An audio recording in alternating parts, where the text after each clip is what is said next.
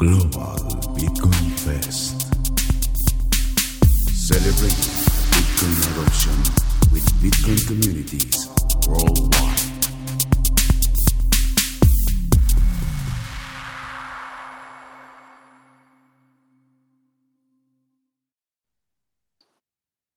Okay, so welcome to this week Global Bitcoin Fest, and we are visiting Norway this week. Very excited to hear from the guys and gals here.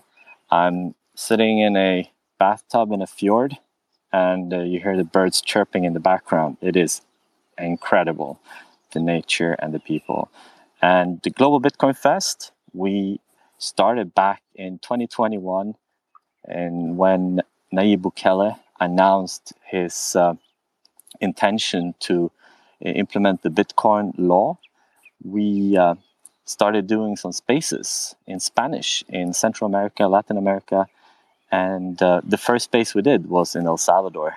And it was incredibly political, and we concluded that maybe we avoid just doing general Twitter spaces. Maybe we just give away free sats via Lightning. And we did that in El Salvador, Mexico, Cuba, Venezuela. And we had a lot of fun. And a small group here on Twitter formed in a chat. And after a couple months, one person suggested, hey, let's do a 24-hour non-stop Twitter space where we celebrate the adoption of Bitcoin in El Salvador.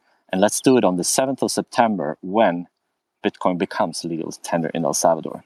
And we had 6-7 days to get it done. And the first 12 hours, most of us maybe thought it wasn't that good of an idea, but quite quickly, people latched onto the idea, and we became quite a lot of people that formed the idea as we were developing it. And it was an amazing 24 hours. It was Bitcoin communities from all over the world that joined in, share their stories, and celebrated together.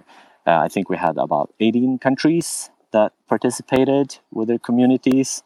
And after that experience, the organizer group, just a group of plebs doing this for fun, we were like, okay, let's do this every week. And let's do one country every week. So that's what we're doing, pretty much. A little bit like a traveling experience virtually, and visiting Bitcoiners in one country every time and hearing their stories. And that's Global Bitcoin Fest. And today, it's Norway. Very excited to do this space together with you guys. I'm Lucas. I'm a fairly recent maxi. I shitcoined back in 2013 when I first discovered Bitcoin, bought Feathercoin and Litecoin. I shitcoined again in 2017 when I got kicked out of my company, Scribe.com, that I founded, and had some time to explore other things. Lost 98%, and then in 2020, I actually looked into it properly when I sold my company and had to think about what to do with the savings, and realized that Bitcoin is the only alternative, the only safe alternative that automatically beats inflation. And today, I do these spaces because it's my way of contributing back to the community. And, well, it's not just me, it's a group of people. We're doing spaces. And I'm also building a startup that I'm not talking much about because I'm keeping it stealth mode at the moment. So that's me. And maybe over to Hodlonot. Yeah, sure. I discovered Bitcoin in 2013 and was immediately caught by it. The absolute scarcity part was what grabbed me immediately. So I started reading everything I could. There was a lot on the Bitcoin Talk forum. Opened an account at JustCoin, the first Norwegian Bitcoin exchange, and started to basically buy Bitcoin when I felt I could. I worked as a teacher back then, so I didn't have too much money to buy with, unfortunately. There wasn't much of a community back then, so I kept just posting and reading on Reddit and Bitcoin Talk. And in 2017, I made a Twitter account. I guess I had a Twitter account already, but I made like a dedicated pseudonymous Twitter account and started shitposting a lot. And that led to a couple of weird things, like the lightning torch experiment on Lightning that became pretty big, and then unfortunately getting sued by Craig Wright. So I think those two things are what has led to the Hodlonaut account getting a lot of attention. So yeah, I enjoy shitposting on Twitter about Bitcoin and politics, I guess, or I guess clown world is a better word. And I also these days publish a magazine called Citadel 21 together with Bitcoin Katja. So check it out at citadel21.com if you haven't. I guess that's my Bitcoin history. Thank you very much, and please share a link at the top if you want. Eric, what's up? What's up? Yeah, hi everyone. I'm Eurodale, Eric, founder of the biggest Bitcoin community in the world as members per capita of Kongeriket, which has gathered most of the Bitcoin energy and community of Norway. I actually just got to shiver a little bit for a second. We just finished a broadcast with Knut Svanholm, author of Everything Divided by 21 Million. Knut was actually at Geilo in Norway visiting us a couple of months ago with Hodlonaut. So, a bit of a reunion through the different shows tonight. My story, I started out in politics and economics, worked on the Euro crisis and the banking union back in the 2010s, ended up through various intricacies of institutions to become the advisor to the president on a certain topic. And at the same time, I stumbled across the Bitcoin white paper, and it was a moral imperative almost to start to redirect your life. Although it's hard to, of course, tell in afterward, in hindsight, whether or not I was seeking out the Bitcoin paper because I already had moral qualms, or if the Bitcoin paper articulated the moral qualms that I would have in the future. Impossible, but I couldn't continue that life. So I left the institutional life, tried a very unsuccessful startup a couple of years ago, learned a lot from that. And now I am doing my best to educate people about Bitcoin and bring Norway into the future without causing too much harm. Yeah, passing it on to you, Torbjørn.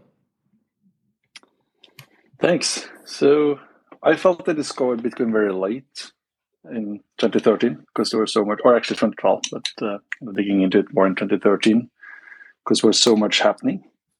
And I think, so I ended up doing a master thesis on Bitcoin actually while studying in London. And when I came back, I tried to look for some community. So I found this thing I hadn't heard about called meetups. And there happened to be a Bitcoin meetup. So I started going there. And that was me. I can't remember exactly when it was the first time, but it was very interesting. Like a lot of meetups in a bar, once a month or something. Very dedicated group, everyone on the same page. But as kind of the Bitcoin itself developed, and especially towards 2017, we had a full fork war in that meetup community.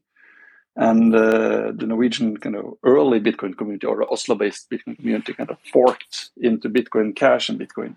And then eventually Bitcoin SV became very dominant amongst some of the early promoters of that community. So it's been very interesting to me to kind of see both what's been happening on the big scale, but also seeing that in the local community. And fell into a rabbit hole, been there ever since. Started investing way too late because it was not the scarcity that caught my eye. It was the programmable, permissionless kind of cross-border payment possibilities. So I only started investing in 2017. But yeah. And now I'm running a company called Arcane Crypto. So yeah. What does the company do? So we're building a private banking type platform. So for exposure to cryptocurrencies. Main focus is on Bitcoin, but we also offer exchanging of others, hedge funds, exposure, and market research. Cool. Thank you very much, Torbjörn. Who wants to go next? Avi? I'll go next. Hello, guys. I'm Ivy the Farmer, and I discovered Bitcoin in 2017, right after Brunrottan in the audience here made a shit ton of money on a shitcoin, and of course I was going to do the same, and just about nailed the top in 2017. And thought for a while that I was ripped off, but discovered through 2019 that there was more to Bitcoin than what meets the eye, and getting rich quick, and shitcoined a little bit back then, but found the right path after a while, and have been Bitcoin only since sometime 2019, 2020. And ever since then, I bought a farm, became a farmer, and now building the greatest citadel in Norway for Erik and Hodlenot and all the others to escape in when the fiat world crumbles beneath our feet. And that's what I'm spending most of my time and effort on right now, building that from scratch with my bare hands. So I just came down from the roof on the main house. Have started to tear down the roof. I'm gonna change the whole roof, and then I took a shower, chugged a raw egg, and opened the beer, and I'm all ready to go for this Spaces. And by the way, it's Frydenlund, so for all the guys coming to Norway for Oslo Freedom Forum, make sure to get Frydenlund and not Tuborg or Bare Øl or Carlsberg or some of the other crap that's in the Norwegian stores. Frydenlund is the beer to go. That's me. Awesomeness. And you shared a video when you're on the roof, actually howling down some wood just before the space. I tried to make a slide for the tiles to go in. It's the first time I'm doing it. I'm just doing everything, learning by doing. So it's going to be a lot of mistakes, but I'm going to try to share some of the mistakes so people can at least have a good laugh at it. Hodlesens. What's up, guys? My name is Martin, aka Hodlesens, here on Twitter. I've been interested in Bitcoin for years now. Bought it the first time in 2016, 2017. Only been active in the community for like a year. Actually quit my job in the beginning of this year to work and focus on Bitcoin purely, and all the great community and all the great people here. Actually currently writing a book about Bitcoin in Norwegian. I think that's going to be a very, very good thing. Very early in the process still, but really enjoying it, and all the support and love I get from the community is just excellent. Also host some events here and in meetups here in Stavanger on the west coast of Norway. With a lot of good people. So if you're ever in Stavanger on the west coast of Norway, then please hit us up, and I hope to see you there. Yes, and Calcs. How do I say this? Yeah, well, I don't know, I just put the calc psych or calculated psychopath, I guess, after that article. But yeah, anyway. Bitcoin Maxi from the south or east of Norway. Been lurking on Twitter for a while. Just got active shitposting, I guess, the last 2 years. Had to switch some accounts and working my fiat job on a day-to-day basis. Apart from that, creative soul, I guess, as well. And yeah, some of the best beers, like Avi said, also is Scouse Pils or Oz, kind of like, yeah. I guess that's enough for me. Do I say calculated psychopath every time I'm referring to you, or do you have another name? Well, it's 100 billion, maybe. I'm not that rich, but yeah, anyway. Awesome. 100 billion thanks. Alexander. Yeah, hi, my name is Alex. I've been in and out of Bitcoin since you could mine on your desktop, but I've made all the mistakes that you can make. I've lost Bitcoin, I've sold the bottom, and I stayed away from Bitcoin for a while after my bad experiences. Inflation started really bothering me in around 2019. So I took it upon myself to start to write a newsletter about the space and what to do and what not to do to more or less safeguard people from going down the wrong path. Yay. Hey, thank you guys.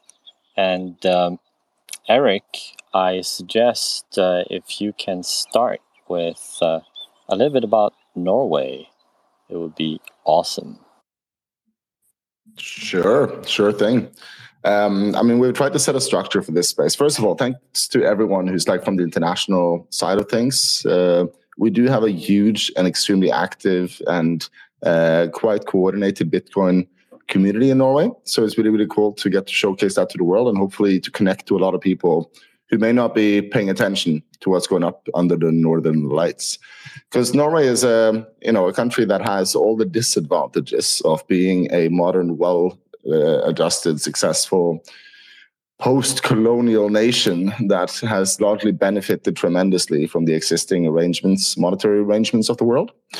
It's also a nation that has extremely well-functioning money, very, very high trust in government, high trust in institutions in general, very, very high-quality banking services. In other words, there's very little about Norway that gives people a clear case for Bitcoin as anything but a object of speculation. However, there is, like in any country, a black economy of ideas, so to speak. And Norway is such a coordinated society that the effect of the internet and of the opening up of the world on Norway has been quite profound. And I really see that in the way that Bitcoin is being received in Norway. It's a very, very bottom-up approach without political leaders or financial leaders having much awareness. I mean, they know there's a lot going on and they've seen there's a lot of noise in the community and so on, but the actual work being done is poorly understood. And I think part of the reason why there's a lot going on beyond just people's desire for freedom and expression is also because Norway does have a lot of advantages for people who do want to be in this space. We do have a very stable regulatory environment. We have a lot of cheap, green, stranded energy if you know how to run your business well and find local partners before coming to Norway.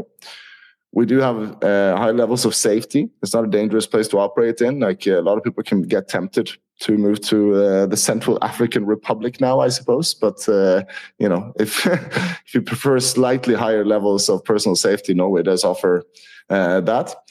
Very highly educated population, a lot of engineers, a lot of people who have the intelligence and the capacity to contribute in this space and to change the world from that side, and a lot of money, of course. We're a country that has the capital both to invest out of a purely financial perspective. We could become a world leader within mining, even as a nation, if we wanted to.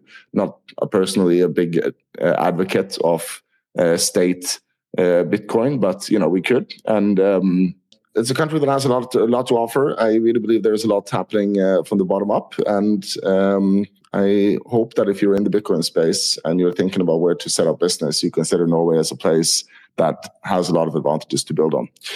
Okay, so that's my little pitch on Norway, but I want to open that thought up because we're really lucky. Like the crew that's together here tonight is definitely some of the most informed Bitcoiners, but from very, very different perspectives and angles. So can I pass it on to you, Hodernot, and we do a little round about things that we'd like to highlight about Norway. So one thing that I've observed, I spent the past week here in Norway. Norway is pretty much self-sustaining in hydropower and has been an exporter of energy. I'm Swedish, and I noticed that there is a strong sense of nation and strong sense of nation building. At least if I compare it to my home country, Sweden, it feels like Norway has some direction. And I'm thinking maybe it has to do with the history where Norway actually was occupied during Second World War and had to struggle and appreciate the freedom that came after, which Sweden never had. Also, it seems to me like Norwegians are very down to earth. I heard that the government is subsidizing home farming, and a lot of people have set up to be self-sustaining as well with thermal heat for their houses, and some people have their own wells, things like that. I don't know if this is a good characterization, but these are some thoughts that I had from the first week in Norway. I haven't actually spent time before now in Norway, and it's an amazing country. It's so beautiful. Yeah, that's it's interesting to hear takes from a Swedish guy like that. Like the first thing I would mention in terms of how is Norway maybe different from other countries, I think is the levels of trust both towards the government and like all the institutions here, I would say, is extremely high levels of trust throughout society. Also, I guess towards each other to a certain extent. Like things have worked so well in Norway. You could say that's been. I mean, I'm one of those who think the last 2 years have been very problematic in terms of how we have our rights have been undermined, and we have moved the goalposts in society a lot towards authoritarianism, I believe. But despite this trust, I think Norway also has very high functioning institutions. So we kind of got through these 2 last years better than a lot of other nations. I mean, Sweden did too. So yeah, that's the first thing I think about is the levels of trust in society, and of course that shapes society in many ways, both positive and maybe negative. And I think I can add to that. Of course, Norway has also a tiny population. We're a total of 5 million people. So establishing trust with a small, relative, homogeneous group is, of course, also easier. But historically, and this could actually be good to be aware of, the state has been very core to kind of driving a lot, or not driving the wealth, but we've made sure to tax our natural resources and redistribute effectively. Normally you have in countries that are resource rich what is called the resource curse, where that wealth only ends up in a very few hands, where in Norway we have been able to distribute that, and I think that is kind of supporting the levels of trust that we do see. Yeah, I think I can add or agree with the trust, like Olonat said, because our system is built, or at least post World War II, has been built upon trust and trust that you'll receive whatever, I guess, is your due, if you can say it that way, and trust that the institutions will maybe do the right thing. And we also trust that the state has or had the resources that they are kind of owing us, but then, like, if it's like now, maybe we doubt that. Like, if they have pensions in the future, then you don't trust anymore, you know. And maybe that is actually an element that goes into why Bitcoin has a certain traction in Norway, that it has had such high levels of trust, that the undermining of that trust in recent years, and not just because of mistakes made by the Norwegian government or something like this, but there are global trends that just cause people to question old structures and narratives too, and puts more demands on them. So it's easy for them to fail or to be perceived as failures in comparison to what's possible now. And so I think the distance between the extremely high trust that existed and the rapid undermining of it might be part of the breeding ground for Bitcoin positive sentiment. Would also explain the kind of groups that are interested. Just to explain also like how trust is in practice. I guess in Norway, if you send an invoice as a business, in 99% plus of the cases, you expect that you're going to be paid, and it's very easy to transact. So, as opposed to other countries like in Indonesia, often you have to, summon the military to go and collect dues and things like that. I'm not sure if money is the best example, because obviously in Norway you can always hire a credit company. So in the end, you're hiring a military, because if you don't, and yes, you really are, like, that's not a joke. If you don't pay that bill, it gets sent to the police, and if you don't pay that bill, they come with a gun and put you in a little box and lock you up there for X amount of time. I don't know if we do that for debt anymore, but at the end of the day, all laws are enforced in this direction.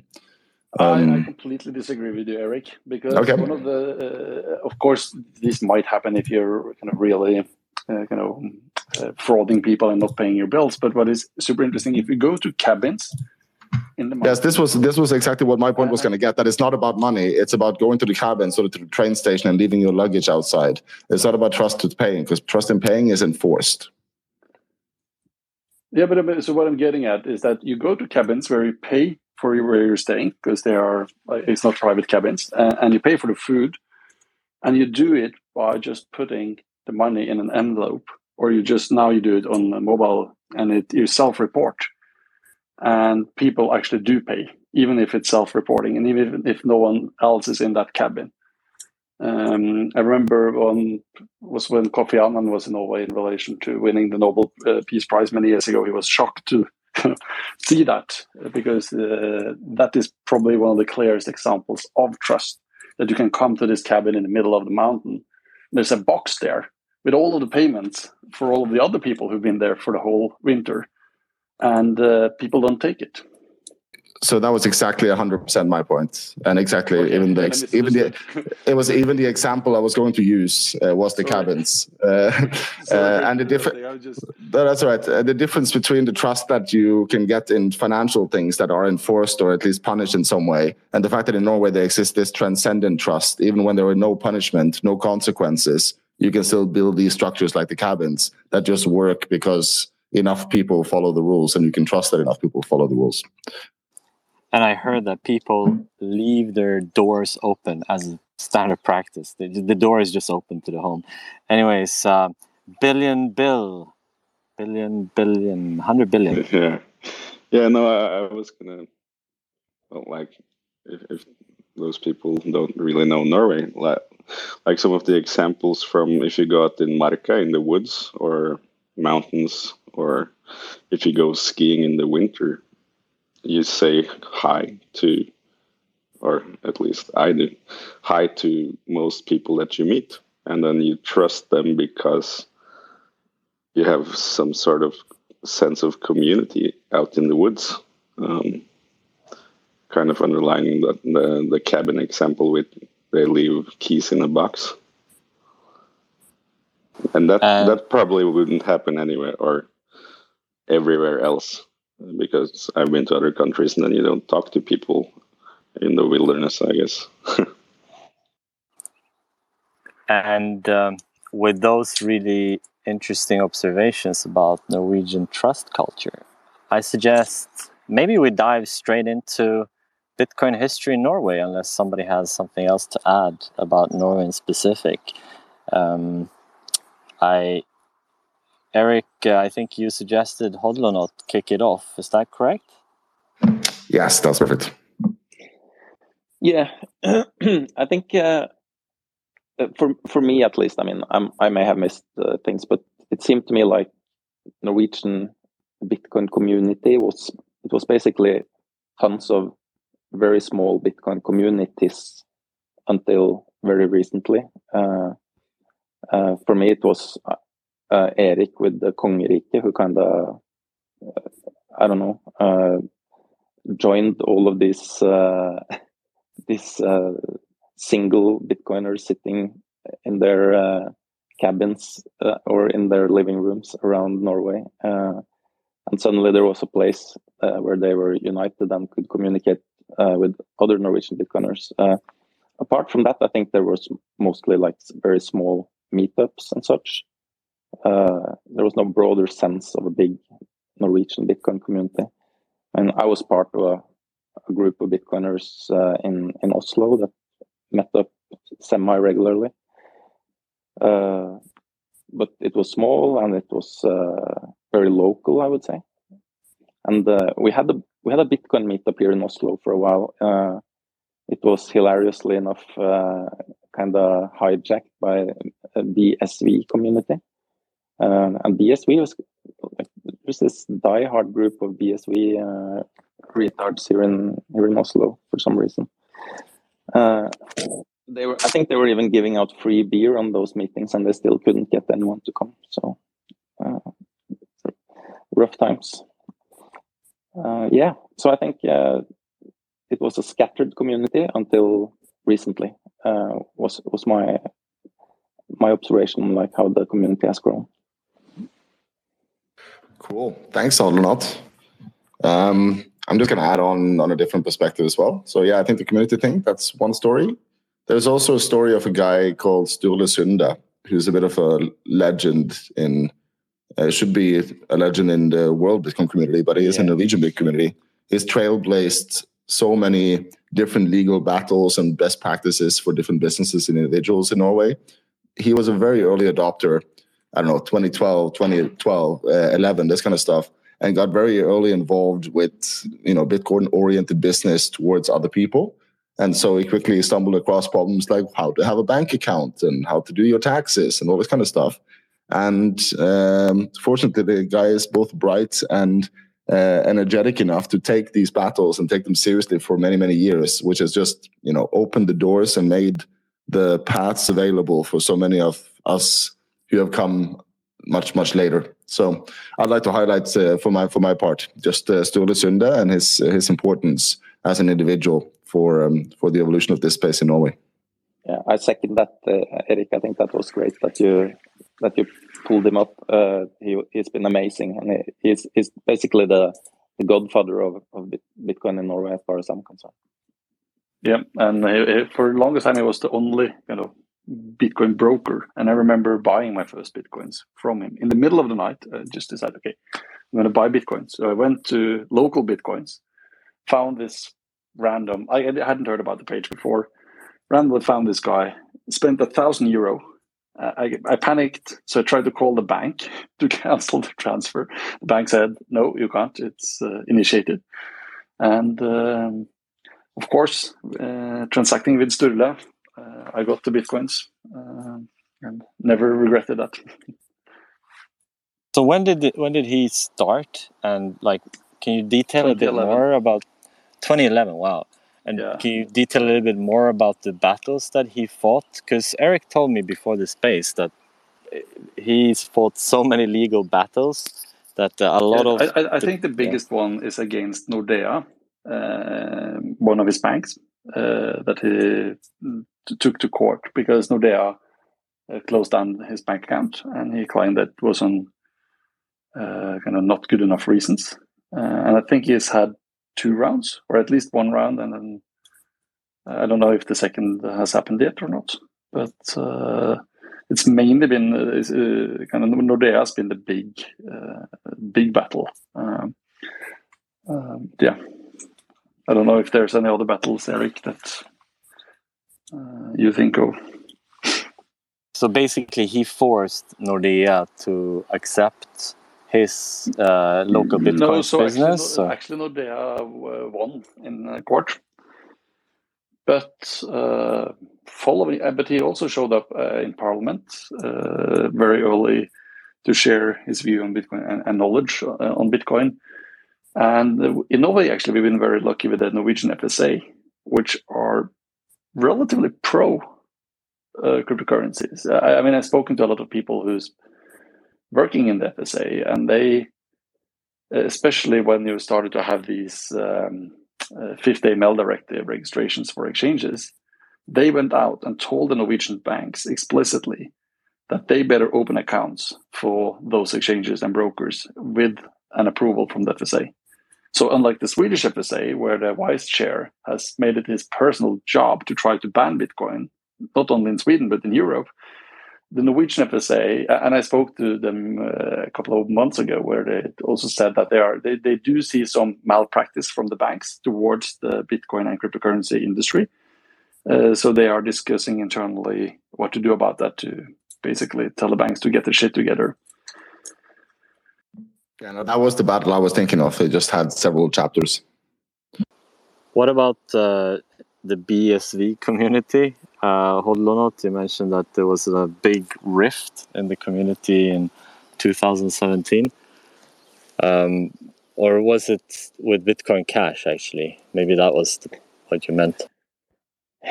Yeah, I don't know how big a rift you can call it, if you like have a group of sane people sitting around talking, and then two clowns come running in and start jumping around and doing tricks. So I guess. But just to, what meetup were they running into? No, I was just metaphorically speaking now. Okay, because I think what was fascinating to me, at least, was that the main driver and initiator of the meetup, and a guy called Stein Håvard Ludvigsen, he was the one constantly emailing. He deeply believed in this. He spent so much energy evangelizing Bitcoin, pulling people in. And I just find it very fascinating, because I do completely agree with you. A lot of these guys have shown their clown face over time. But initially it was very unified, and then it started to kind of really split up. And then, of course, it became just worse and worse. And yeah. Yeah, I think the Bcash era, or like the initial block size discussion. I remember I was at the meetup in Oslo, and they were talking about like this one guy had mined the first Bitcoin Classic block, I believe, which was like a big block implementation. So there were like quite an influence from the big blocker side. And at that time, that was, I don't know, it wasn't crazy that big blockers were arguing their point back in 2016, 2017. That was natural, I think. I never agreed with them, but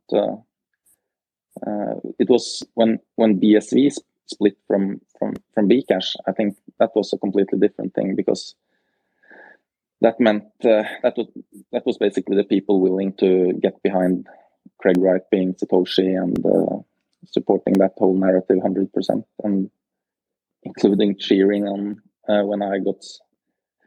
when Craig Wright put his eyes on me, and helping out a lot, like basically walking around Oslo, taking pictures, and saying that the Hodlonot was here, and maybe this is him, and such like that. It was pretty bad.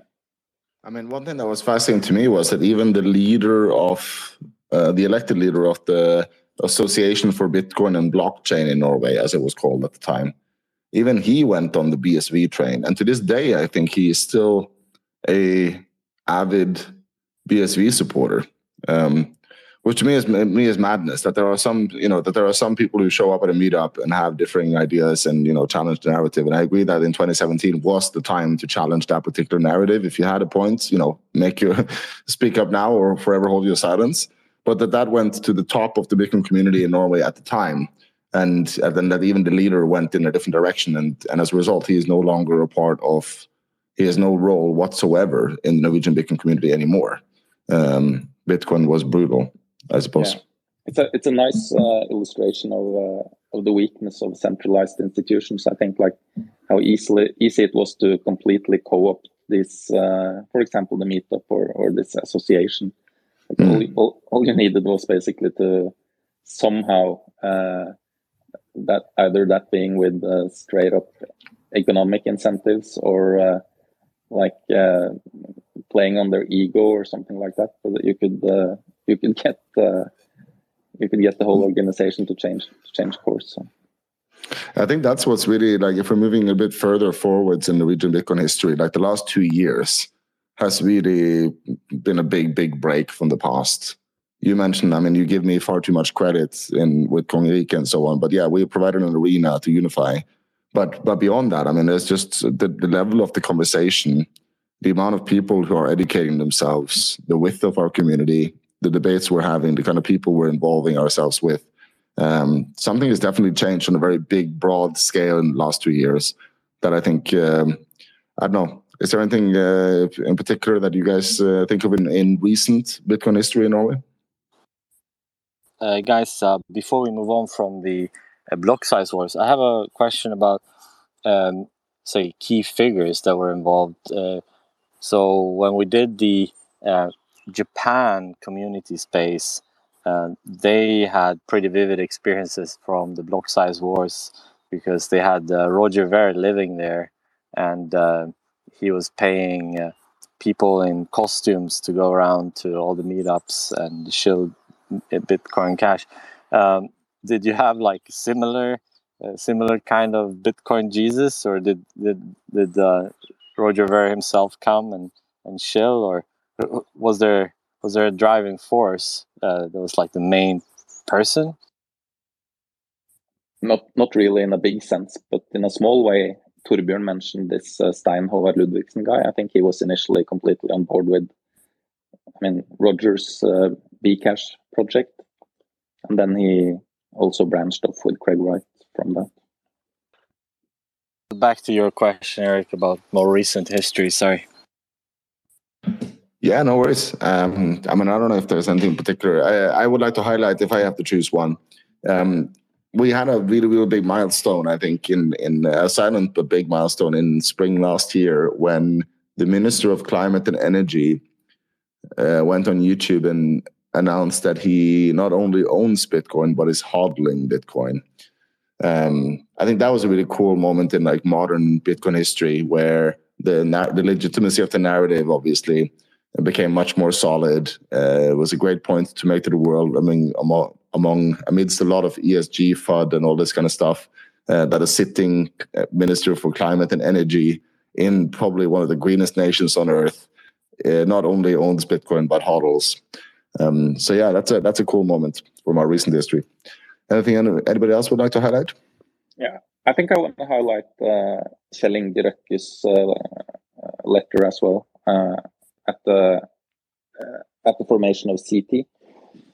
That Aker actually decided to invest rather heavily in Bitcoin and establish. Aker is Norway's biggest employer, I think. It's a huge and old company, and it's run by, I guess, the biggest, what should we call him, entrepreneur, celebrity, and businessman in Norway, Kjell Inge Røkke. He's like, what should we say, a version of Elon Musk that hasn't been run on nitrous oxide or something. He's a great guy. I think he gets a lot done, and he wrote an amazing letter about Bitcoin, which also put question marks around the FUD narrative attacks in terms of energy use and stuff like that. I think that legitimized Bitcoin a lot for a lot of new people in Norway that up until then hadn't taken it very seriously. Can I add just one key takeaway I have had over the last year is just how many people who wish to be organized in communities. I mean, both Eric here and also Alexander, they have organized communities with thousands of people. And it just goes to show if there's no like active community in your country, then take charge and organize something, because there's so much enthusiasm with people and there's so much knowledge, and if you can organize that, then it's just going to be a very good time for everybody. So I would highly encourage that.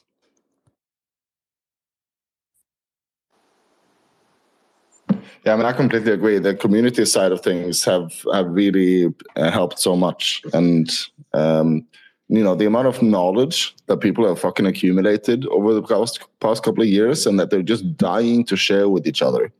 And so creating those spaces, like the fucking after effects, once you start putting those people together and they start sharing information with each other and they start working on different things, from having local meetups to converting their local hairdresser to a point of sales to setting up a mesh network of lightning nodes to, it just goes on and on and on until you build pretty big forest of change. So yeah, if you're out there and you're wondering, like, why isn't my country moving? Why are we stuck? Then, start unifying, start talking to each other, treat each other with respect, and share the knowledge you've accumulated, and things will happen pretty quickly.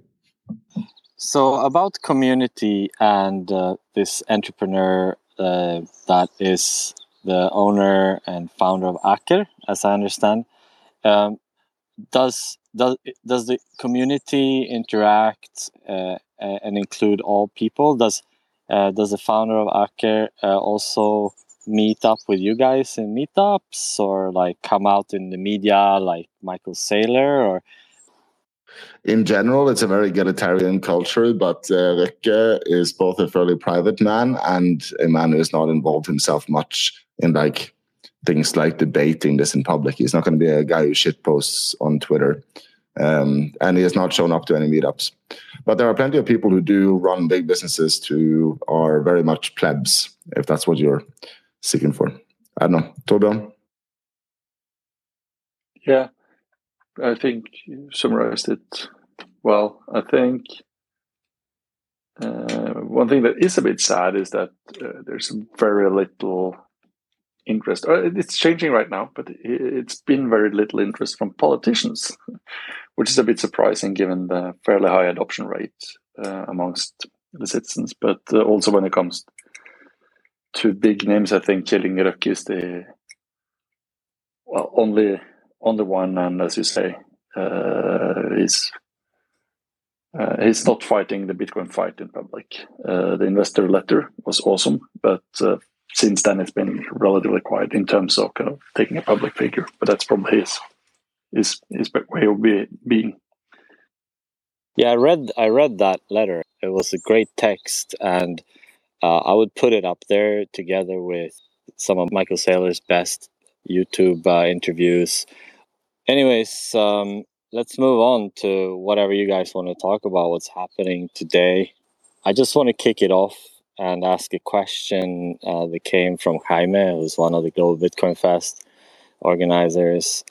What's happening with the Norwegian Sovereign Wealth Fund? You guys have, I think, the largest sovereign wealth fund or second largest sovereign wealth fund in the world, with something around $1 trillion under management from oil money that is not being touched, and the proceeds are being reinvested into the Norwegian society. And Jaime wonders if there's any signs that the Norwegian Sovereign Wealth Fund has dabbled with Bitcoin. I did actually ask the director of the Norwegian Sovereign Wealth Fund directly a week ago about, my question was, what instruments or mandates would be necessary for the oil fund to position itself in Bitcoin?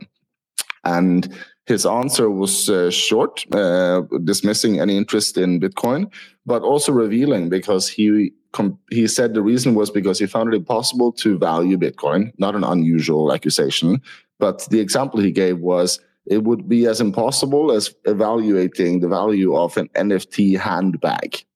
And I just refuse to believe that the wealth manager of the world's largest sovereign wealth fund does not understand the difference between a fungible and a non-fungible asset in the market. That's just a ridiculous proposition. So I'm suspecting that was an answer that panders to the audience.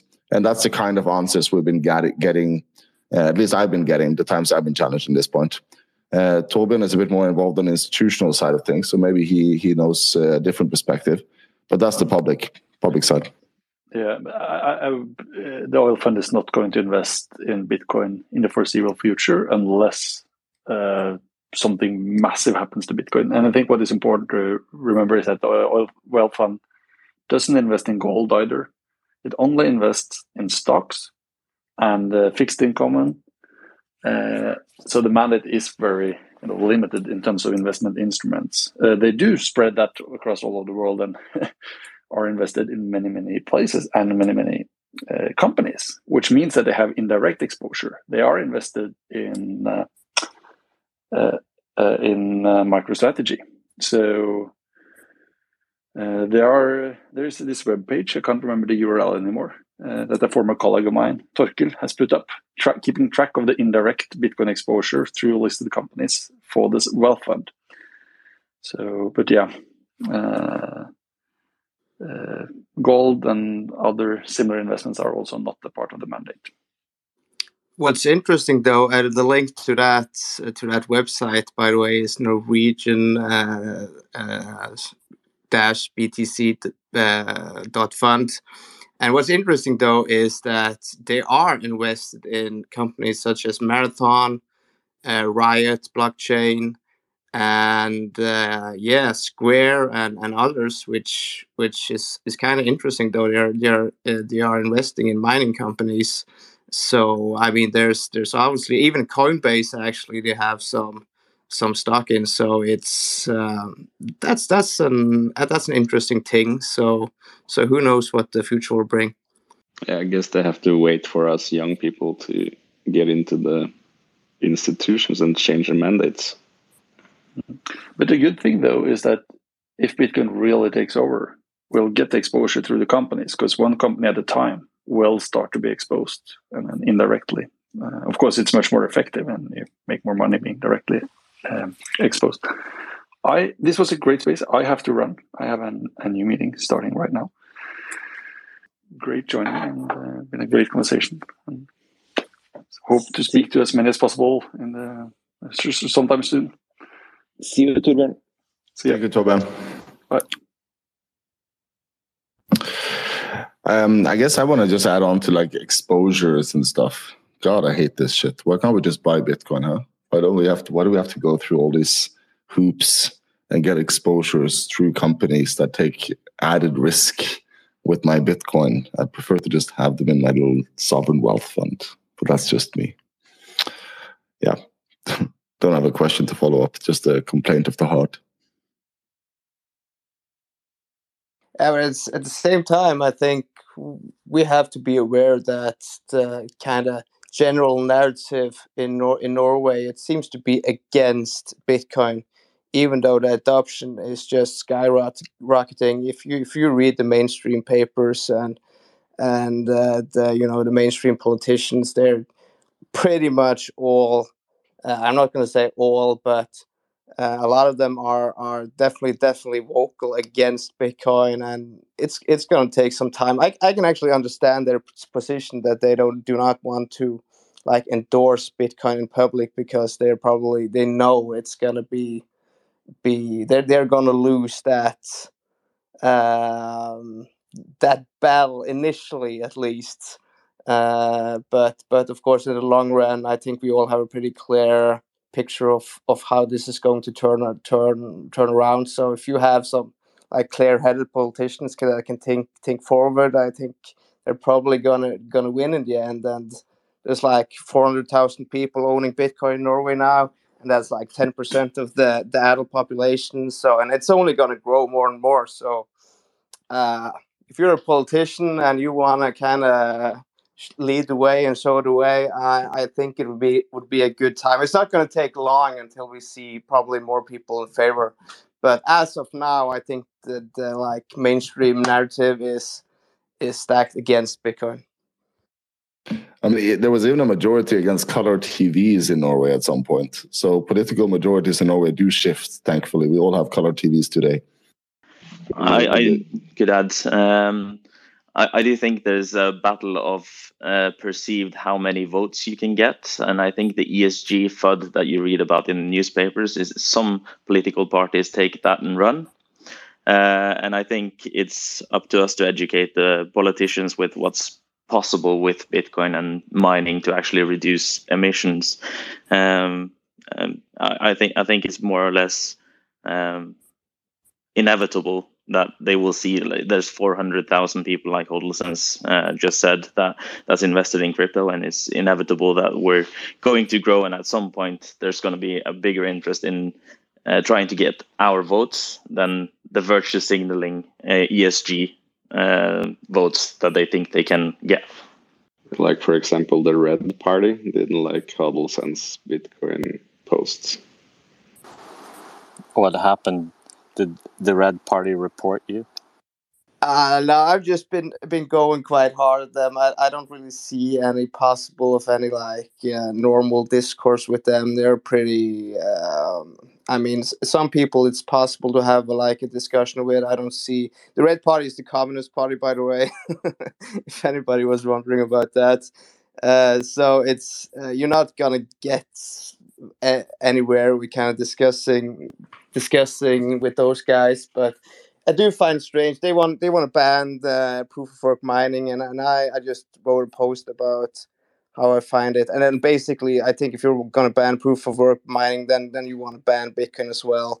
If you're not gonna, you can't have your cake and eat it too, basically. But I basically wrote that a party in one of the richest and in the richest country in the world basically wants to ban the currency in two of the world's poorest countries, and so just basically using the same rhetoric that they use against them. And I think against people like that, against parties like that, you just got to go hard. And if there's people who want to discuss it civilly, of course we'll do that. But yeah, so it will be interesting to see how it goes. I don't think they will get this ban through. There's too much innovation being done. There's a lot of mining industry in Norway, so I don't really see it happening. But who knows what the politicians will do. So in Norway, you also have a conference, annual conference, which is organized by, I don't remember, but I saw some of the replies when we were Alex Gladstein. Yeah, exactly. What's that conference, and is it attracting a lot of Bitcoiners worldwide? This is super cool. So the Oslo Freedom Forum is the world's biggest human rights conference, and it's been organized in Oslo for 10 years. So it's not something new, but it's in the last couple of years, it's taken off on a whole new level. And just as an example, not just of how Bitcoin is going mainstream in Norway, but in the fucking world, this conference this year has an entire track just dedicated to financial freedom. And the people who are coming to speak there are the who's of people who matter in Bitcoin, or people who are at the front of thinking or expressing themselves within the space of Bitcoin. And I think that says a lot, and it attracts a lot of attention to the Norwegian Bitcoin community, which is great. And I think maybe it's a coincidence, but there's a lot of things happening together. You're hosting this space, we're launching our channel in English, and the whole world's Bitcoiners are coming to Norway at the same time. Are the stars aligned? You tell me. So the who's, you mean like Charlie Munger and Klaus Schwab? Yes, exactly. Hoping to get Jerome Powell to come. I was thinking when Huddleston was speaking just now, I wonder, the toxic Bitcoin maximalist, when you don't engage too much, you kind of just meme the person because they are so behind the curve or so obviously not going to make it, that engaging is just a huge waste of time. So then you resort to some expertise, toxic maximalism. And I just was thinking if this toxicity, if we choose to call it that, which for me in Bitcoin is generally a huge badge of honor, right? If someone says I'm toxic in relation to Bitcoin, I wonder if that's more or less compatible with the Norwegian general discourse and the Norwegian the mentality and the psychology of the average Norwegian. I wonder if any of you guys in this panel have any thoughts on that.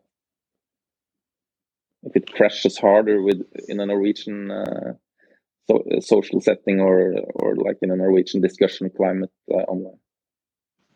Yeah, I think maybe I don't think we're that toxic in real life. If you're at a party, and that would not go well. That would not go well with the Norwegian mentality, I think.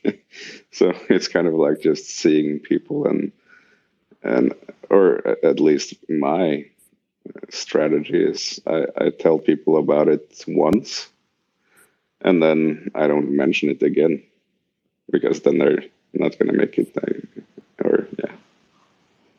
Yeah, I definitely don't think toxic maximalism is a good strategy for cold calling people and trying to make them buy Bitcoin.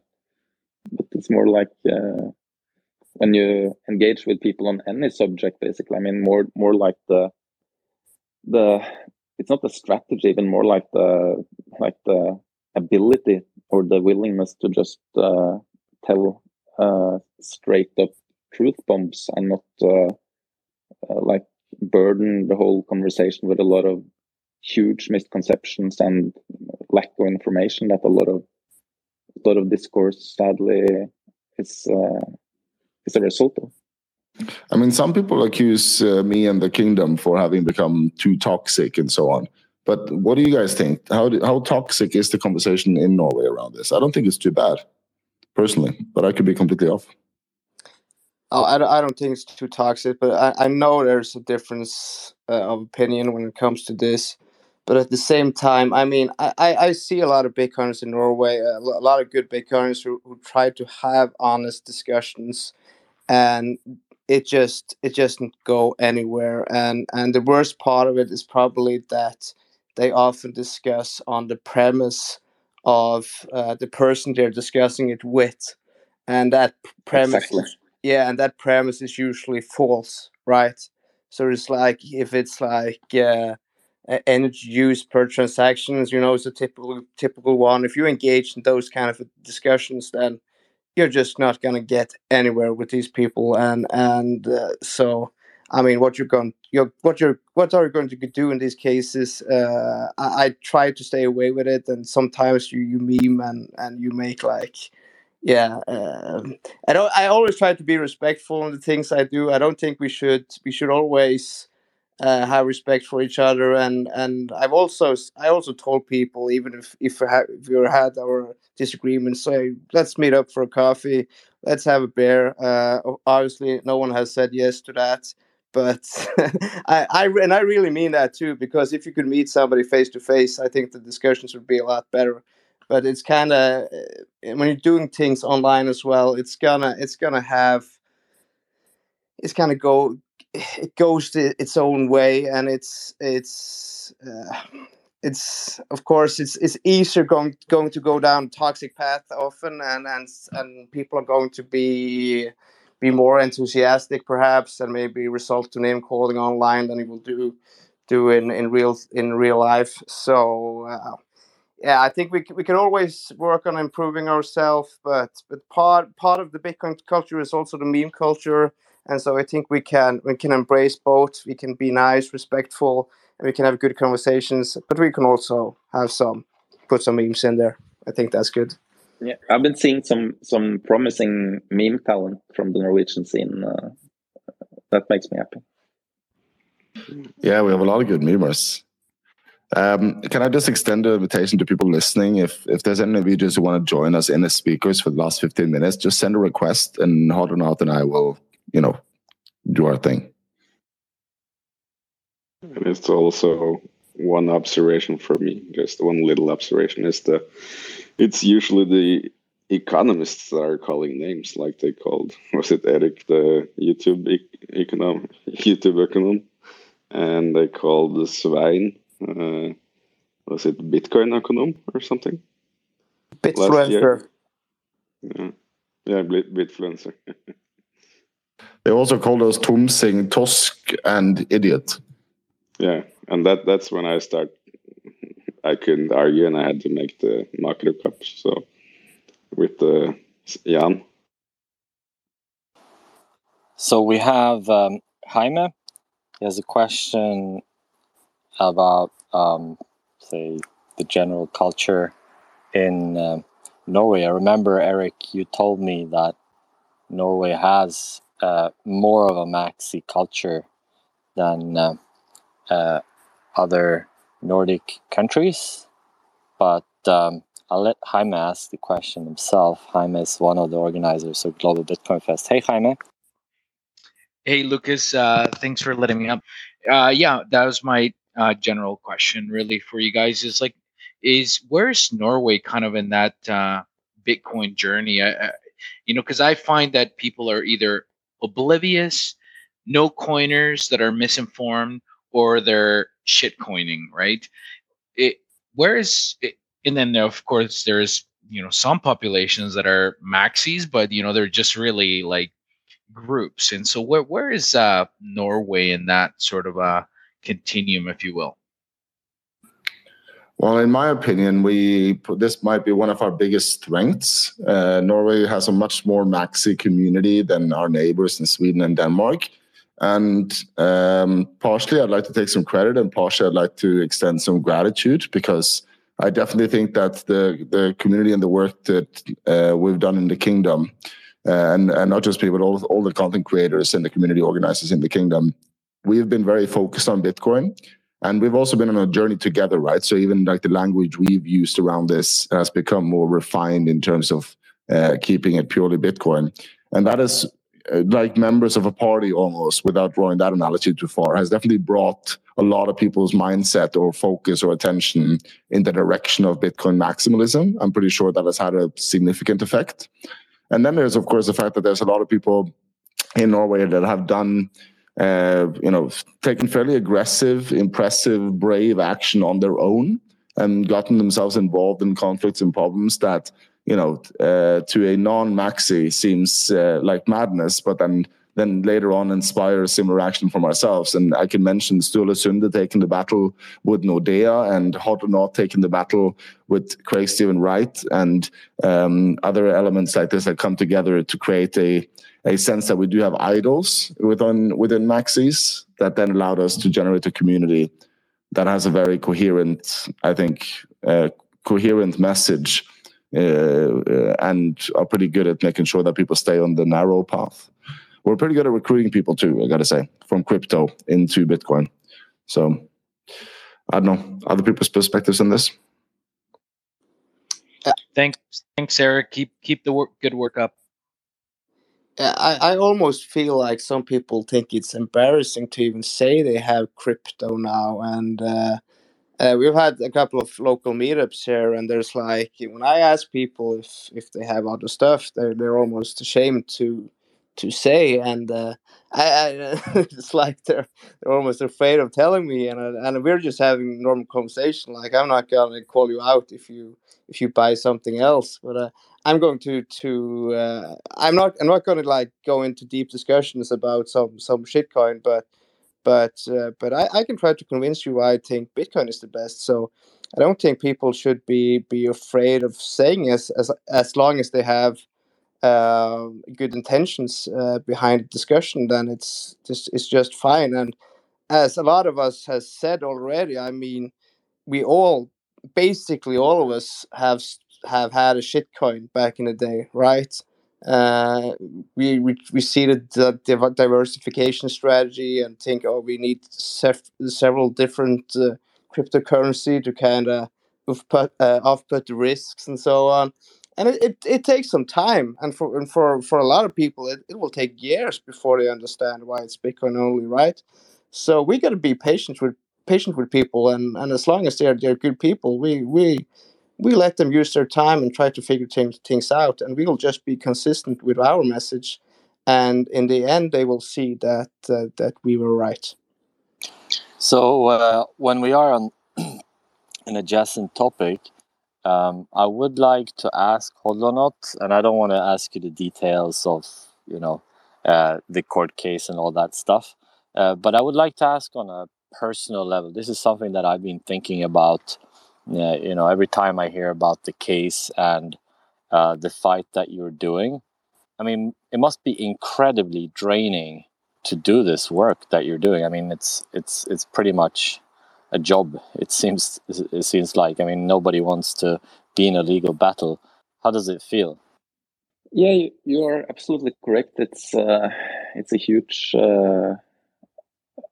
undertaking to stand in it, and yeah, it's actually 2 court cases. There's one big set of legal proceedings in the United Kingdom, and then there is one here in Norway. So yeah, it's draining. Or draining is maybe the wrong word, because generally I live quite well with it, but like at times it escalates, and like there is a lot, and there is like the last period has been pretty rough, to be honest, because yeah, there are some challenges, and the potential consequences are just just mind bending. That there is an actual chance of me losing everything I own, and just getting 100% wrecked and bankrupted personally, which is a big deal. So it's all about not thinking about the negative outcomes, I think, and fighting this thing as best as I can. But it's definitely stressful as fuck. So and it's been more than 3 years, which is insane to me that this has lasted for over 3 years right now.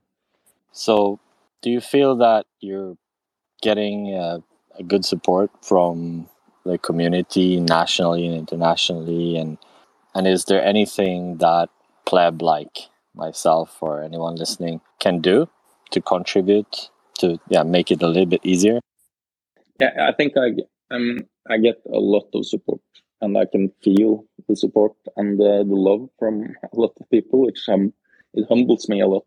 It really does, this thing. And I don't think it would be possible to, at least it would be much more difficult for me to stand in this if I didn't have that support. So I'm super thankful for that. And the answer is a big yes. I do feel a lot of support, which is great. So thanks. Yay. Okay. So all power to you for taking this fight.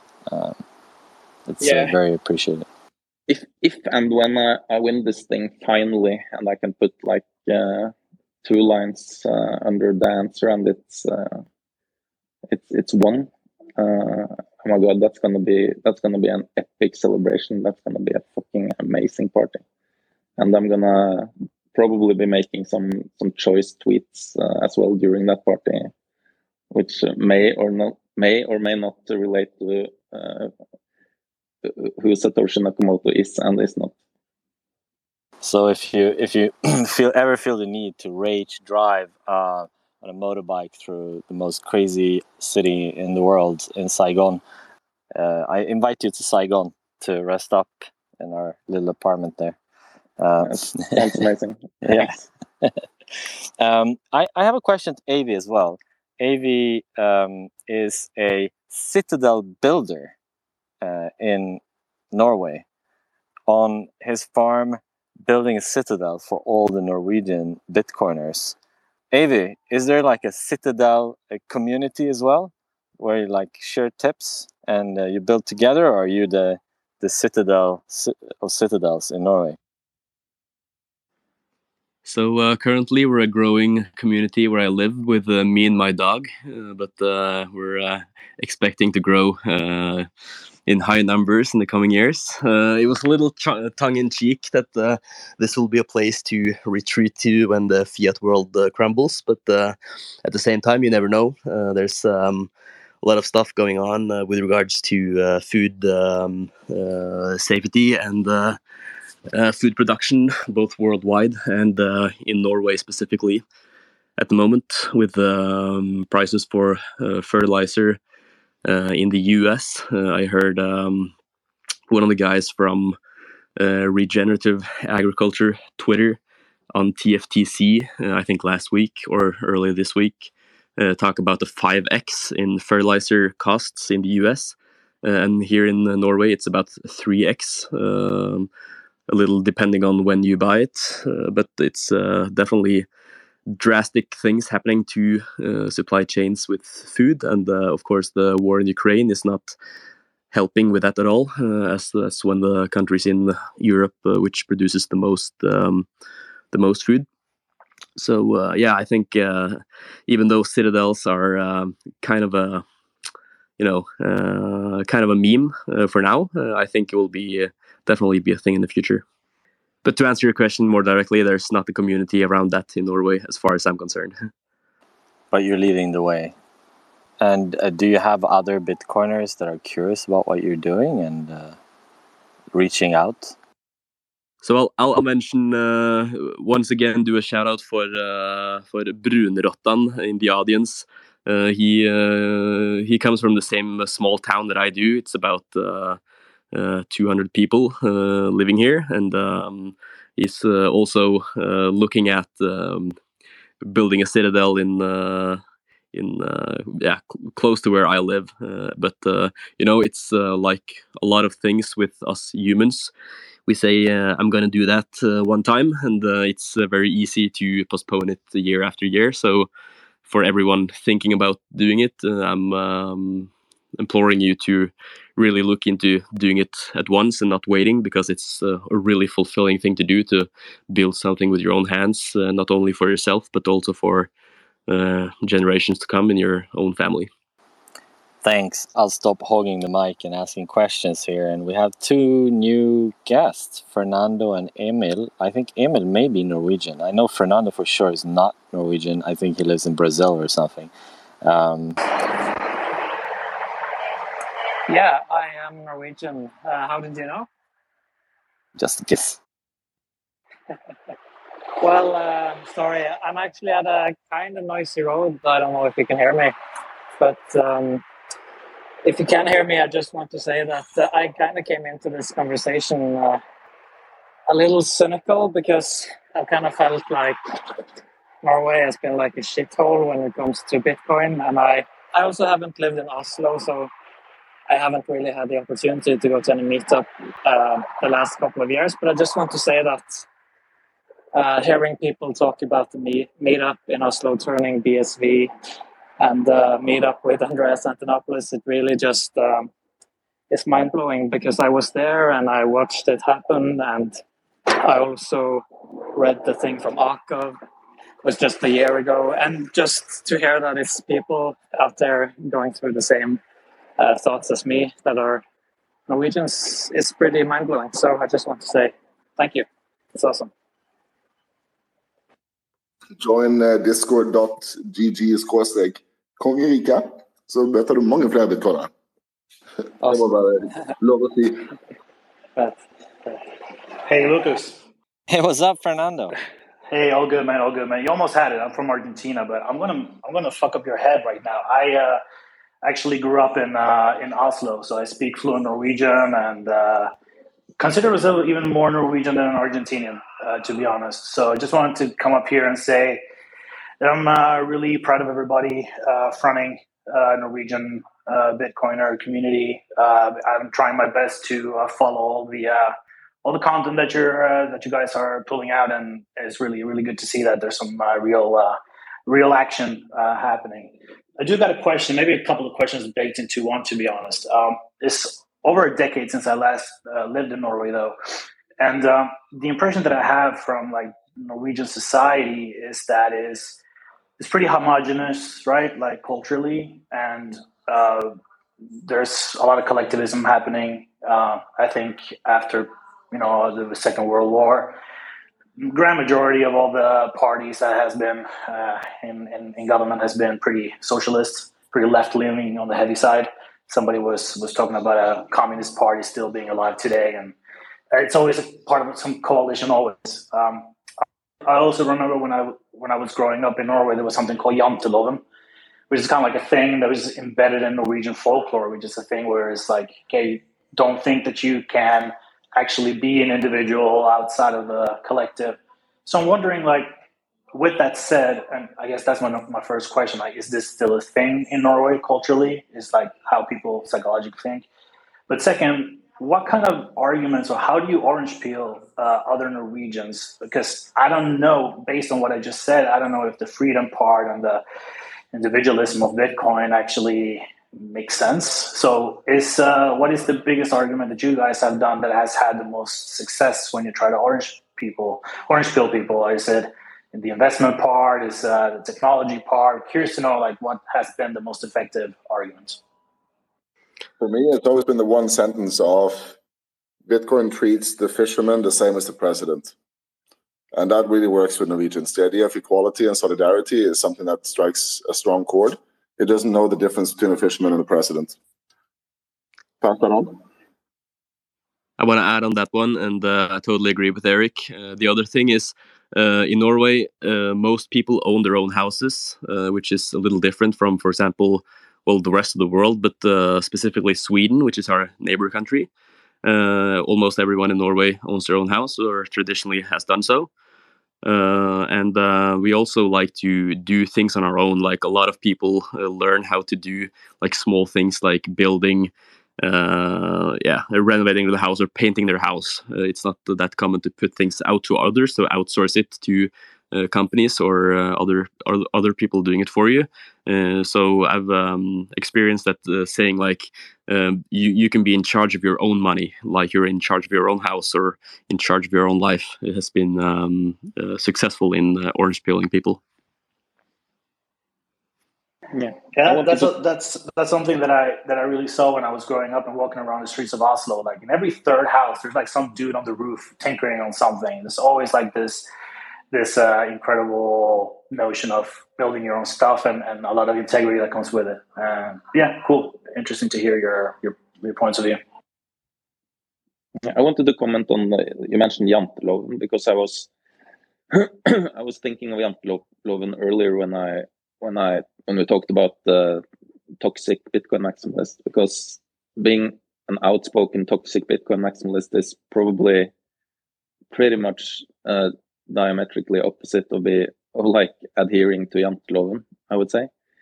But I don't think Janteloven is too strong in Norway anymore, at least not in the big cities. Maybe it's different out on the countryside, I'm not even sure. But also, like the modern version of Janteloven, like the woke Janteloven, I guess. Maybe there is some kind of horrible monster living in the minds of young Norwegians, which is some terrible version of Janteloven with wokeness introduced to it or something. But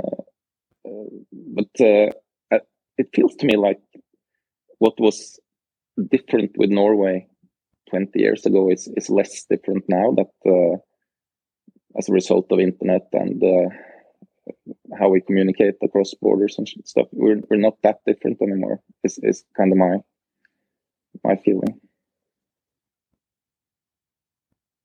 Yeah, I also feel like it's less present, Janteloven. At least in the cities, you can be more independent, or you can, and it probably has to do with the private sector as well, or people showing off more. I guess that wouldn't happen 20 years ago, probably. And my best argument for orange peeling people is actually the savings argument. It's like, if you just want to save, then you have to put store value somewhere. That's what hits my friends, I guess. So Jantelagen, I'm not sure for the audience that it was well explained. Somebody mind explaining the Jantelagen to the audience? There was a book written 100 years ago called A Refugee Crosses His Tracks. It's a Danish book, and in it talks about a guy coming back to Denmark. And when coming back to Denmark after having experienced a lot abroad, he finds that all of his experiences and all of his knowledge and everything that he could contribute is not valued, because the law, in the social law, is that you shouldn't go abroad and become something. You shouldn't think that you are something. You shouldn't think that you're better than somebody, etc. It's basically any variation of the law that says that you should not put yourself forwards in any way. Guys, I have had a very long evening. I did the broadcast with Knut, but this space is going great, and I encourage you guys to keep talking. So I'm going to jump out and just thank everybody who joined us, and thank Lucas a lot for organizing this, and everybody at the whole Global Bitcoin Fest. Like, really appreciate this. It's a great chance for us to meet you guys. I hope you guys enjoyed interacting with the Norwegian Bitcoin community. I hope you also follow our YouTube channel. You can go to my Twitter profile, and you'll work it out from there, or you Google us on YouTube or whatever you want to do. Follow us, and you'll be able to join our journey. And yeah, thank you all so much. I fucking love the Bitcoin community, guys. You guys are awesome. I'm learning so much from you, and I'm really grateful. So, take care, everyone. Thanks for putting this together, and together with Hodlund. Super awesome. Of course, we have our co-organizer, Alexandria, from Zimbabwe. He is a Bitcoiner in Zimbabwe and has actually really interesting stories of how things work over there. But he also has quite good questions. Hey, Alexandria, what's up? Hey Lucas, hey guys, awesome space. Yeah, I wanted to ask, you guys have like a really strong community in Norway, which I find really exciting. So I wanted to ask, what's more important whenever you're creating this community and these meetups? Is it the education or is it the entertainment? I noticed you guys said about giving like free beers. So what's more important to you? Like, is it the combination of both? How do these meetups work? As far as I know, no one in here has been. I mean, yeah, Huddle Sense, you were running some meetup. Maybe you can answer that question. Yeah, we have organized some local meetups here now for about it's not long ago since we started, actually only a couple of months back, and it was mostly due to wanting to meet like-minded people, and we have like engaged on Twitter, and we just want to, and we saw there were several people living nearby, so we thought, let's meet up for a couple of beers and let's see what happens. And it was just, we didn't really know what to expect. We just wanted to meet some new people and kind of exchange ideas, basically. And so it was like partially to for fun, and there was also some level. Can we get something out of this as well? Can we perhaps cooperate with something or do something else together? And it was exciting to watch as well, because the first time we did it, it was 3 people meeting up, and the next time after that it was like 15-20 people, and now it was actually this week on Tuesday we also had one, and we were not that many back then, but I mean, the amount of quality in these talks and the enthusiasm, and I mean, Bitcoin people are really great people in many ways, and they're principled and they have good values, and they're just all around great to be around. So I think it started as something fun, and I think it might turn out to be a lot more than that. I think we're going to do stuff together eventually. Actually, we had talked about a little bit about it already. I've only met these guys a couple of times, and I almost I would say I consider them friends already. So I mean, I think you should just have an intention. I mean, organize an event, have an intention of just having fun, meet some new people, and take it from there. But there's so much enthusiasm, as I said earlier. There's so much knowledge, so much support and love in this space.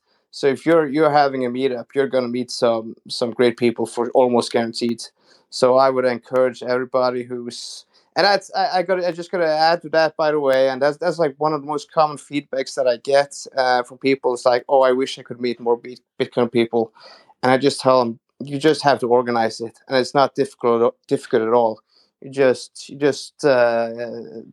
make an arrangement. Let's go to that bar at that time, or wherever it is, and people will show. And if it's 2, if it's 20 people, it doesn't really matter, because usually the quality of conversation is going to be really high. So I really encourage people to do that. So one observation that I have from the Saigon Bitcoin community is that Cadence is really a winner. They've been going every week since 2014, and it's a really strong core group there. We have first, last, sir. I suggest that be the last question, and then we move to each person's thoughts. Hey, first, last, what's up?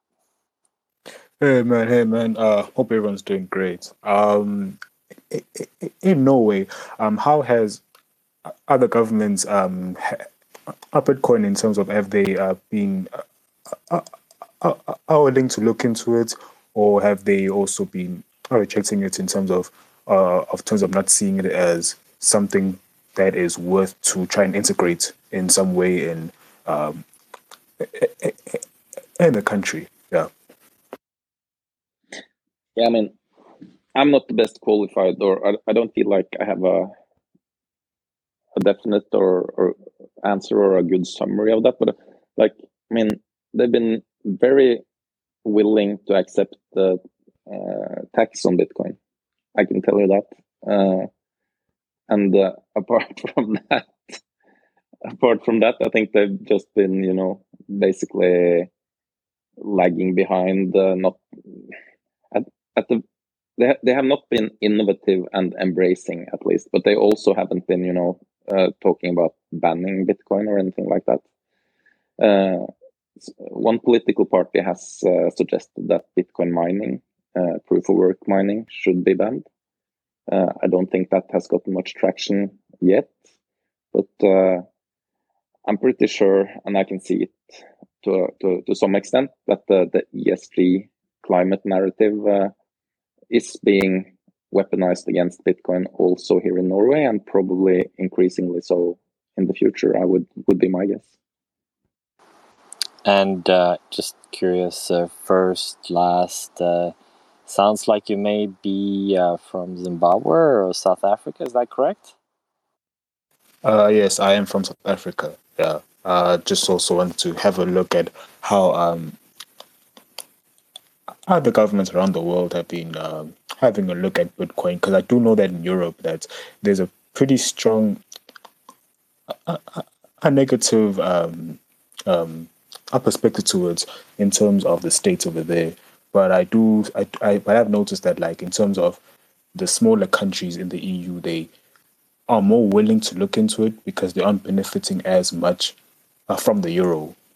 Yeah, I think you're correct. That the smaller countries in the EU may have shown more interest. It has to be said, though, that Norway is not part of the EU.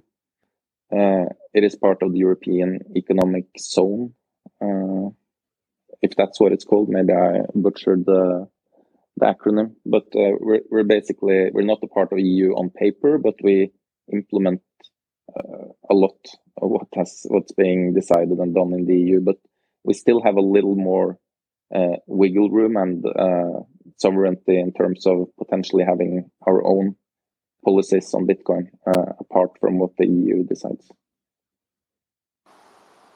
Yay. And a little addition, I got a question. Is Jantelagen a Nordic concept? And yes, it is, Jaime. Jantelagen also exists, or is rumored to exist in Sweden, even though I think it is a little bit of a concept on its way out. And Jante, I think, may has its origin in Jag är inte, meaning I am not. So Jantelagen, the law of I am not. I'm not worthy of XYZ. And as a friend of mine said a decade ago or something, Jantelagen is my best friend because it helps me succeed because everybody else is holding themselves down. A little joke. Anyways, would Emil want to share some roundup thoughts? Would you share some of your closing thoughts? I don't really have much thoughts. I was kind of enjoying the conversation. I don't feel like I have much to add, except that when I come back to Norway, I would love to meet some of you guys. But I was curious, does anybody know if there's a meetup going on in Stavanger or in that part of the country? Yes, we have meetups in Stavanger. So connect with me. Cool. And yeah, we will have one when you get home. Yeah, right. That's awesome. Bromance between Huddle Sense and Emil incoming. Nice one. Hey, Alexander, you want to go next? Yeah, sure. I could just say I'm really excited for Bitcoin's future in Norway. I also think it's a bit of a shame that the politicians are unwilling to look at Bitcoin because we've been talking for 20 years. What are we supposed to do when the oil runs out? And we have sort of the best advantages of any country that I know to mine in the gold with hydropower, and we could utilize Bitcoin in ways that most countries can't do. So I think that's a bit of a shame, but all in all, I think we're a really strong community growing every day, and I just love the Bitcoin community. Cal Psych, 100 bill NOK, infinite divided by 21 million. What's up? What's up? Oh yeah. Well, I'm excited also for the future. Something I'm interested in is also adoption in Norway. I mean, like, where can we use it? Can we go to any restaurants? But I guess that's not yet. And lightning, of course. But yeah, I went to my first meetup 3 weeks ago. So I'm excited. I think this was a great conversation, and yeah, not anything else to add, but it gives a sense of community. Yeah. Thank you. Hey, HODL-Sense, what's up? What's up, man? I'm just going to repeat the same point again, and that's is one thing that's very important to me. And there's the fact that there's so much thirst for knowledge and information in this space, and there's so much enthusiasm with people that please connect with your local crowd or from other people around the world and make something happen, because there's so many great ideas and there's so much good, talented, intelligent people with resources, a lot of resources. So I mean, get together, people. Let's make this a remarkable time. And yeah, I would just encourage everybody to if there's something you're thinking you want to do, just go ahead and do it. So don't let any mental barrier stop you from doing what you want. Yes. Hey, Alexandria. Yeah, hey guys. Yeah, this was a super awesome space. I think it's one of the few spaces where I listened to you guys and I felt super inspired. I mean, you guys went and you did legal battles. You created communities that even were there when there was first Bitcoin wars. In most countries, there are no communities at all. So I'm really inspired by that. Thank you guys. It was super awesome. Hey, Avi. Yeah, thanks for a great chat, guys. I just want to say I hope to see as many of you as possible on Oslo Freedom Forum. As far as I'm concerned, you can still get tickets. I haven't checked since I bought, but I'm guessing you can still get tickets. So I think that's going to be a great conference, and they have, as mentioned earlier, their own section about financial freedom. So I think it's going to be a great meetup, and perhaps not Bitcoin dominated, but pretty Bitcoin focused anyway. So looking forward to that. Avi, if I want to come visit your citadel, can I drop by, have a coffee? You're welcome anytime. I'm about an hour from Oslo, and it's an easy train connection, so I'll come pick you up at the station if you want. Love it, for sure. Hey, Jaime. Hey, Lucas, and everybody from Norway and the Bitcoin community. Thanks for getting this space up and going. And yeah, really enjoyed it, learning lots about you guys in the community. So thanks for answering my questions. Hey, we're also trying to get Global Bitcoin Fest Twitter handle to get past the 3,000 followers mark. So if everybody can retweet this space and just share this space with your friends and family and your networks, that would be awesome. And I don't think it means anything. We just sort of like, we're so close to getting 3,000 that we're like, hey, let's push for it. So, but thanks a lot. Really learned a lot, and yeah, keep going, guys. Hodlonot, do you want to round up first, or because We invited up Bitcoin Jig and first, last. How do you want to do it? Yeah, I mean, I can just say my little piece, I guess. Yeah, I had a great time talking to you guys today, which, as it happens, that's what happens every time I talk with Bitcoiners, pretty much. So I think the takeaway for anyone listening to this should be to talk to more Bitcoiners, both on Twitter, and maybe you can find a meetup close to you and actually meet other Bitcoiners, because it's very inspiring and it's very interesting, and I learn a lot every time I talk with Bitcoiners, and I get inspired and I get bullish, because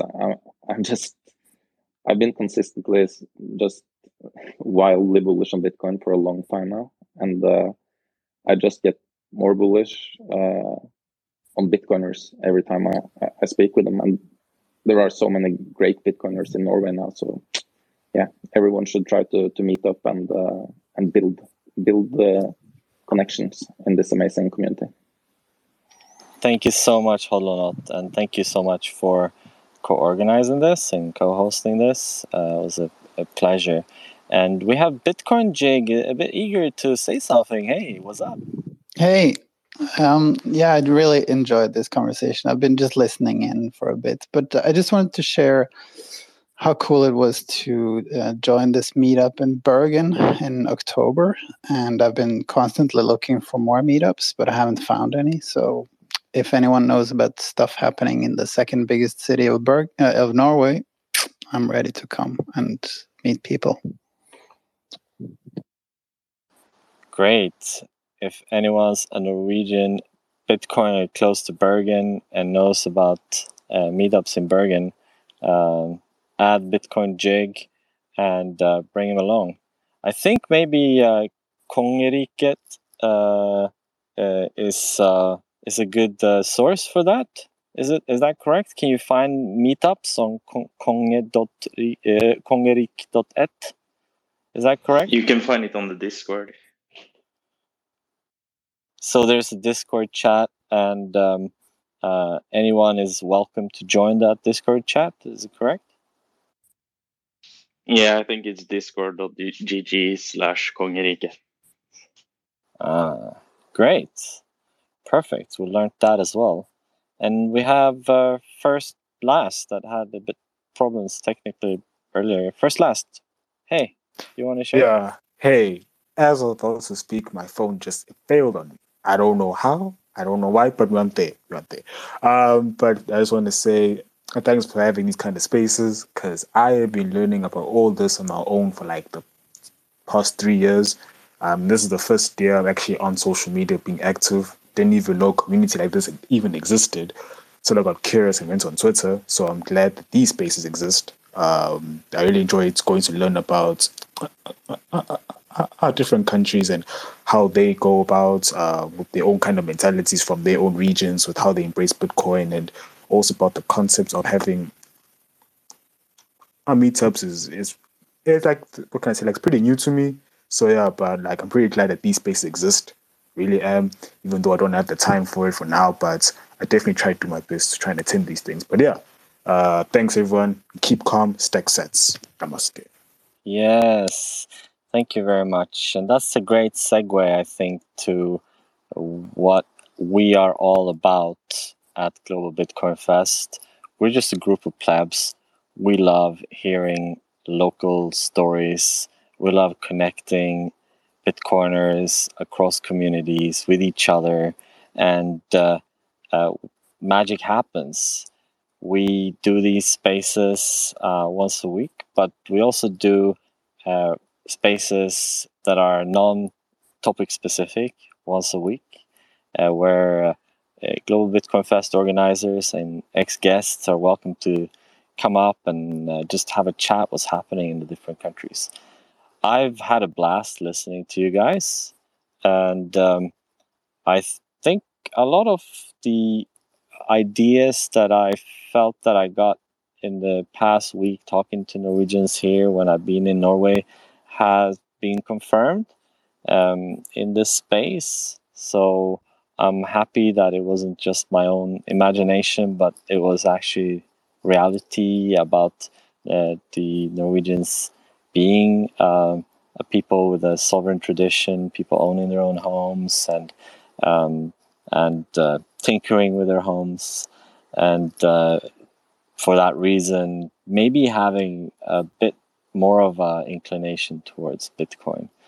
I also was surprised to hear that that Eric has had a conversation with the Sovereign Wealth Fund manager about Bitcoin, and yeah, it was quite clear that maybe they weren't there, but at the same time they own different kinds of shares with very heavy exposure to Bitcoin. So maybe some analysts there are still a little bit orange pilled or thinking about Bitcoin. What do we know? Maybe it's growing from the grassroots there as well. And yeah, it was great to hear the different voices as well. The Norwegian Bitcoiners that have been around for a while and seen the block size wars and the split in the community, and also the different kind of engagements across Norway. So thank you very much for this, guys and girls. And one thing actually. So we usually end the space by everybody that is local opening their mic. So if you can unmute your mic. And I would like to know what is... Avi, please also unmute, and Hodlonot also unmute. Everybody unmute your mics. I would like to know, how do you say bye in Norwegian, or in different ways in Norwegian? Kjøp. Shep, is that it? Is there any longer version? Back. Okay, let's all say... Hamstre. Yeah. Isn't that stacking? Hamstre. Stable. Okay, so let's say goodbye together in Norwegian. Shep. Shep, guys. Hei då. Hei då. Hei då. Hamstre. Hamstre på. Bye-bye. Bye. Thank you, guys. Bye. Thank you. Global Bitcoin Fest. Celebrating Bitcoin adoption with Bitcoin communities worldwide.